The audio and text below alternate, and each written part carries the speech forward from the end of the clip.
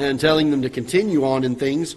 But the beginning of the book of Revelation, the Bible speaks of the fact that those that hear and read the words of this book will be blessed, and that's usually where a lot of preachers focus. The emphasis is that we ought to be reading it and we ought to be hearing it. But if you'll take time to read that verse, it also says, and to do the things that are written therein. I was talking to somebody recently about the fact that we were studying some prophecy, and they said, I've not really dealt with prophecy a whole lot because it's very stagnant. There's no practical application. And I said, well, then we're misunderstanding the purpose of prophecy. Prophecy is not there for us to just simply know what's coming. Prophecy is there to help us to live the way we should now, knowing that these things are coming and that they're imminent, that they could happen at any moment. It ought to be convicting to us. But it's also there to strengthen our faith and to give us peace during times that are very troublesome. Just like we're looking at the things in the world today and scratching our heads, and we're appalled by some of the things going on politically around the world. But as a Christian, we rejoice and we say, even so, Lord, come quickly. We're ready. And we know that these are signs of the times. These are events that are leading up to the things that Revelation speaks of. And so the study of prophecy is not a dry subject. It's not something that we just study for the sake of gaining intellectual knowledge. It's interesting to me that the Bible says all Scripture is given by inspiration of God and is profitable. All of it is profitable. And so as we come to these things, let's look for the things that God has for us in them. Can we do that? And as we look and study about these churches and God writing to the pastors of these churches, what He says to them, and how can we learn some things from that will help us in the day that we live. This book is an eternal book. It is the word relevant has been thrown around so much in recent days among modern day ministries. Well, we want to be relevant. We want to be relevant. The Bible's not relevant anymore. God wrote this book to be eternal. And it doesn't matter what age or what period of time or what culture, it is always relevant. And we thank the Lord for it. Let's look in verse number 7. We're going to read all of these verses. There's only 7 of them here. So we're going to read all those through again tonight. And then we will give just a real brief summary of where we got to last week and then move into the new material. And to the angel of the church in Philadelphia write these things, saith he that is holy, he that is true, he that hath the key of David, he that openeth and no man shutteth, and shutteth and no man openeth. I know thy works. Behold, I have set before thee an open door, and no man can shut it. For thou hast a little strength, and hast kept my word, and hast not denied my name. Behold, I will make them of the synagogue of Satan, which say they are Jews, and are not, but do lie. Behold, I will make them to come and worship before thy feet, and to know that I have loved thee. Because thou hast kept the word of my patience, I also will keep thee from the hour of temptation, which shall come upon all the world to try them that dwell upon the earth. Behold, I come quickly. Hold that fast which thou hast, that no man take thy crown. Him that cometh will I make a pillar in the temple of my God, and he shall go no more out, and I will write upon him the name of my God, and the name of the city of my God, which is New Jerusalem, which cometh out of heaven from my God, and I will write upon him my new name. And he that hath an ear, let him hear what the Spirit saith unto the churches. Last week we dealt with the verses 7 and 8. And God, each of the letters will describe himself. And he does so differently, doesn't he? In each letter, he describes himself differently to that church and to that pastor. And each time he does, it is because of what he's going to address with that church. It establishes his authority. It establishes his attributes and the qualities of him that affect his teaching to the church. And it's interesting that he starts off by speaking of the fact, saith he that is holy. We spent some time dealing about the need in the day that we live to recognize God as a holy God. Even in our good Bible preaching, Bible believing churches, we have diminished God to a level that our minds can feel at ease with, rather than looking at Him as absolute holiness. We don't teach or preach standards anymore. We don't teach or preach against sin anymore in our churches. because we have diminished the holiness of God. And there needs to be a revival in the day that we live of lifting God back up on that pedestal of holiness and putting Him in His rightful place. I've mentioned so many times before in the book that A.W. Tozer wrote, that in chapter number 2, The Knowledge of the Holy, he says this, whatever we think God to be, He is not. And we have a tendency to picture God in our minds, to think of God in our minds in ways that we can comprehend. But the truth of the matter is God is infinite in every way. And our minds are finite. We cannot comprehend fully. We cannot understand fully the absolute infiniteness of God in every aspect. And that includes His holiness. The Bible says that in Him was no darkness at all. There was none. The Bible talks about Jesus and His earthly ministry. He was in all points tempted like as we are, yet without sin. Last night after a class we were talking about the keeping of the law and the idea of the Old Testament. And Christ said, I have fulfilled the law. I came to fulfill the law. He had kept the law in every point. He's the only one who ever did. And the absolute holiness of God. And then He spoke of the fact in verse number 7, He that is true. And of course we understand that all truth that it can be known is only because it is given by God. Everything that there is that is truth is from Him. And so He's the one that teaches in all truth. He speaks of the fact that He has the ability to open doors and to shut doors. And then He tells them in verse number 8, He says, I know thy works. Behold, I have set before thee an open door, and no man can shut it. And what we kind of understand from this verse, and we do understand a little bit because of other writings of that day that speak of the Church of Philadelphia, is that there was a persecution going on, obviously, in that first century. Many of these churches that we've read about in Revelation suffered persecution, but very much so the influence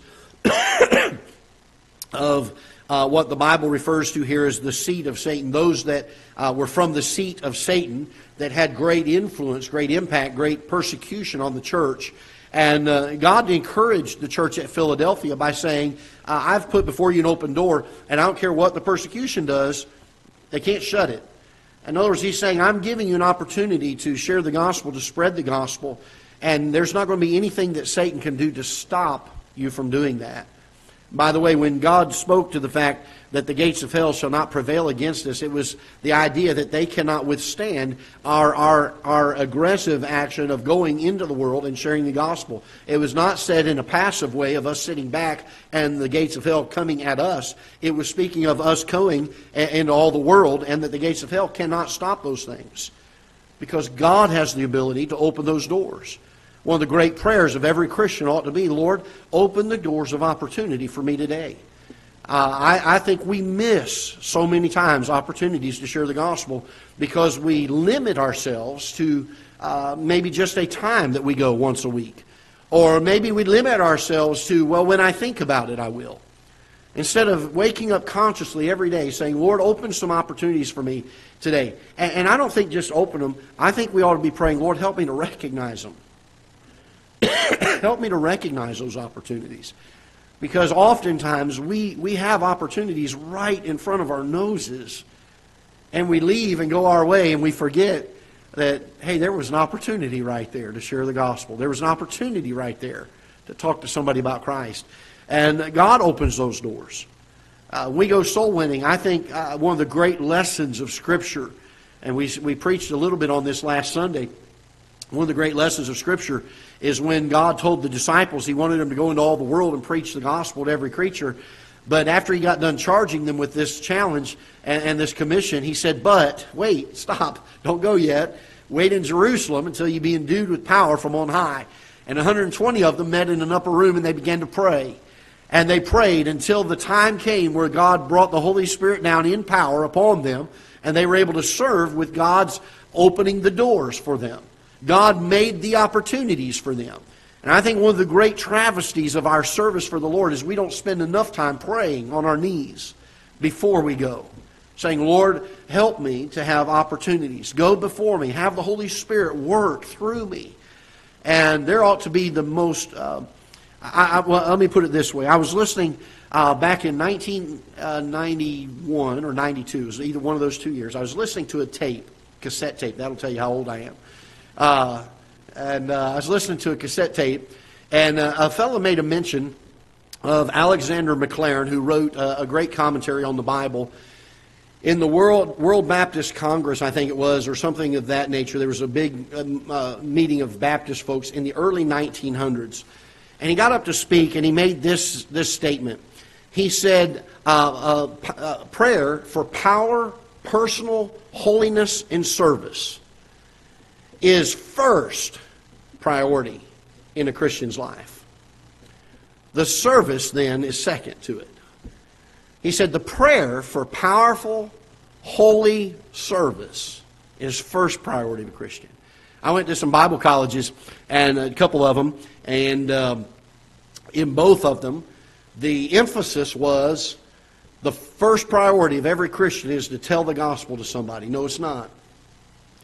That's not the first priority of a Christian. The first priority of a Christian is our walk with God. We get out here, we try to serve without His power in our lives, and we are fruitless, and we wonder why. That does not negate the fact that the service does come, and it is a high priority, but it is not our first priority. Our first priority is to walk with our God and to gain the power of His Holy Spirit upon us and to open those doors of opportunity as we go into this world and preach the gospel to every creature. It's a little contrary to what is normally and customarily taught in a lot of our churches today. A lot of preachers, they want to get people motivated to go out and soul win and serve and get out here and share the gospel and so they can get some people in the church. I'll tell you this, I'd far rather have God open a door and God's power be upon me when I share the gospel with that person than for me to go and talk to 10 of them and none of them listen to a word I say.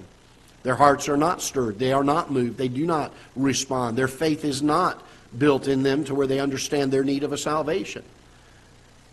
And these folks, the Bible spoke of the fact here as God said to them, He says, I've set before thee an open door and no man can shut it. These people knew what it was to have God open doors of opportunity for them. Didn't matter how tough their life was or how much persecution came. They had a door that God had opened. And it didn't matter what man did. It wasn't going to be shut. Notice what else he says here in verse number 8. He says, for thou hast a little strength, and hast kept my word, and hast not denied my name. By the way, any strength that we have of our own that we try to serve God with is always little strength.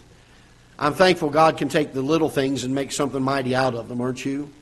In fact, the Bible even speaks of that. When Christ was in His earthly ministry, He said, not many mighty, not many noble are called. For God hath chosen the weak things of the world to confound the things, I can't quote right, to overcome the mighty, I think is the gist of it. I can't think of the exact wording of it. But God has chosen the weak things of the world. I like what Paul said when he was, the Bible says that he had a messenger of Satan that was sent to buffet him. And 3 different times he prayed. He said, Lord, I want you to heal me from this. I want you to make sure you take this messenger of Satan away from me. And God didn't take the messenger of Satan away from him. He answered him and said, my grace is sufficient for thee, for my strength is made perfect in weakness. When we say, Lord, I can't, I don't have the strength, that's exactly where we need to be. As long as we just don't come to Him and say, Lord, I won't, because I don't have a lot of strength. I think all of us need to be able to get on our faces before God and say, Lord, I can't, but I will with your strength. These people had a little strength. The Bible says in verse number 8, and has kept my word and hast not denied my name. My dad years ago was preaching, and he made a statement that he repeated many times after that. There were men that he had admired and men that he looked up to in preaching. He went to college at Tennessee Temple back when Tennessee Temple was the college, the premier Bible college to go to. Dr. Lee Robertson was still there and preaching. And my dad oftentimes looked at ministries like his and others around the country that were thriving and growing. And here we were in a little town, just 100 or so people in the church. And years and years and years of pastoring, maybe 200 people would get to in the wintertime, and just plodded along. He just kept plodding along. For 40 years he stayed in that church. at some point along the line, he realized, and he made the statement, he said, I may not be as good of a preacher as some people. I may not have the best messages. I may stammer and stutter and not say things the way they ought to be said. He said, I may not have the great charisma and the personality that some of these preachers have. He said, one thing I know I can do, I can be faithful. Can I encourage us in this tonight? God is not interested in our talent. God is interested in our willingness and our faithfulness. God wants to see us say, Lord, I can't, but if you need me, I'm available. Lord, I don't know if I can make it through these things, but I'll tell you what, I'll just keep trying until you tell me to stop. This church understood and knew and had persevered.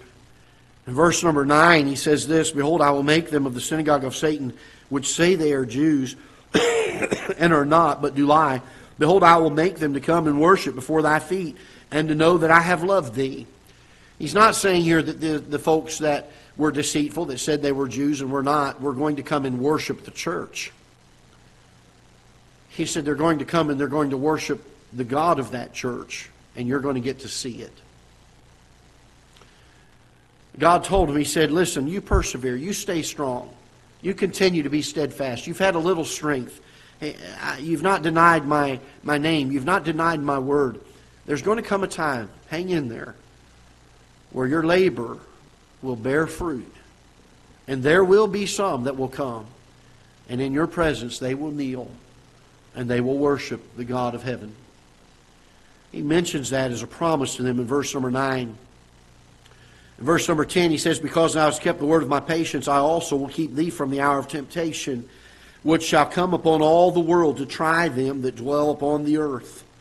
And again, speaking here, I believe, of the time of the rapture, that he's going to keep them from the time of the wrath of God that will be poured out after the rapture, and that they will be taken out of this place. And verse number 11, Behold, I come quickly. Hold that fast which thou hast, that no man take thy crown. Every time I find a passage like this, it helps me to understand and to know, without any doubt, that there is definitely a pre-tribulational rapture. Otherwise, God would not tell us to be watchful. God would have no reason to say, in verse number 9, Behold, I come quickly, hold that fast which thou hast, that no man take thy crown. He was warning them, hey, hold fast, because I'm coming, and you don't really know when. It'll be sooner than you think. This is a way of telling us that the return of Christ is something that the Bible refers to as no man knowing the day or the hour of. I think we certainly can tell the times and the seasons, but we certainly don't know the day or the hour. And with that in mind, it ought to cause us every day to live with eternity in view. You know, probably one of the most devastating things in our living the way that we should as a Christian is that we do not consider nearly as often as we should eternity. If we would wake up in the morning with eternity on our minds, it would affect how we live that day. It might affect the way we behave ourselves. It might affect the places that we go. It might affect the people that we meet. It might affect whether or not we take the time in our busy day to stop and talk to someone. The problem, I think, that many, if not all, of Christianity is suffering from today is the fact that we live daily consumed, and the Bible uses this phrase, by the affairs of this world. I know we have to care for our families. I know we have to work. I'm not asking us to be derelict in those areas. But we ought to live with a consciousness of eternity. Throughout our day, there ought to be a forethought on our minds that eternity is just around the corner. I better make sure I'm ready. And I want to make sure that those people that I meet are also ready. I want to make sure they know.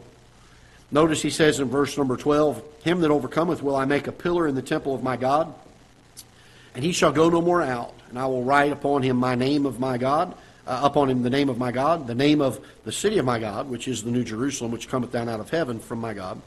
and I will write upon him my new name. So 3 different names that are going to be written upon them. I think this is in stark contrast to those that are unbelievers, who are going to take the mark of the beast, and yet God's going to put his name upon those that have trusted him. We mentioned before that the phrase, him that overcometh, in verse 12, is not talking about the perseverance of someone, but it is speaking of the fact that they've trusted Christ as their Savior. John speaks of this. He's the guy that God used to, as the human instrument, to author and to record these letters to these churches. He's also the one that, I think it's in 2 John, referred to he that overcometh, and he speaks there in that passage of those that had trusted Christ as their Savior. So we have a good reference to the fact that these are referring to those that are saved, that have trusted Christ as their Savior. And if you'll take and read through all 7 letters, when he makes this phrase, and he makes it in all 7 of them, you read the things that he promises to him that overcometh, and if you consider it to be somebody who's working or persevering or enduring, and not necessarily those that are saved, you'll begin to think that these people can earn salvation by just persevering. That is not what the Bible is saying here. It's speaking here of those that have trusted him as their Savior. And so keep that in mind as he says in verse number 12, him that overcometh will I make a pillar in the temple of my God. And of course the temple is not so much the building structure as it is the people that make up the temple of God. That those that are saved are going to be the ones that make that up, that are going to be sustaining, supporting that.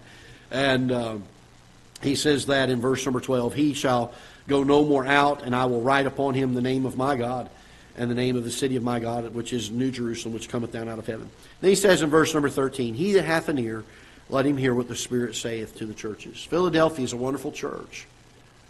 They're an evangelistic church. They have an open door that no man can shut. One of 2 churches that God has nothing negative to say about.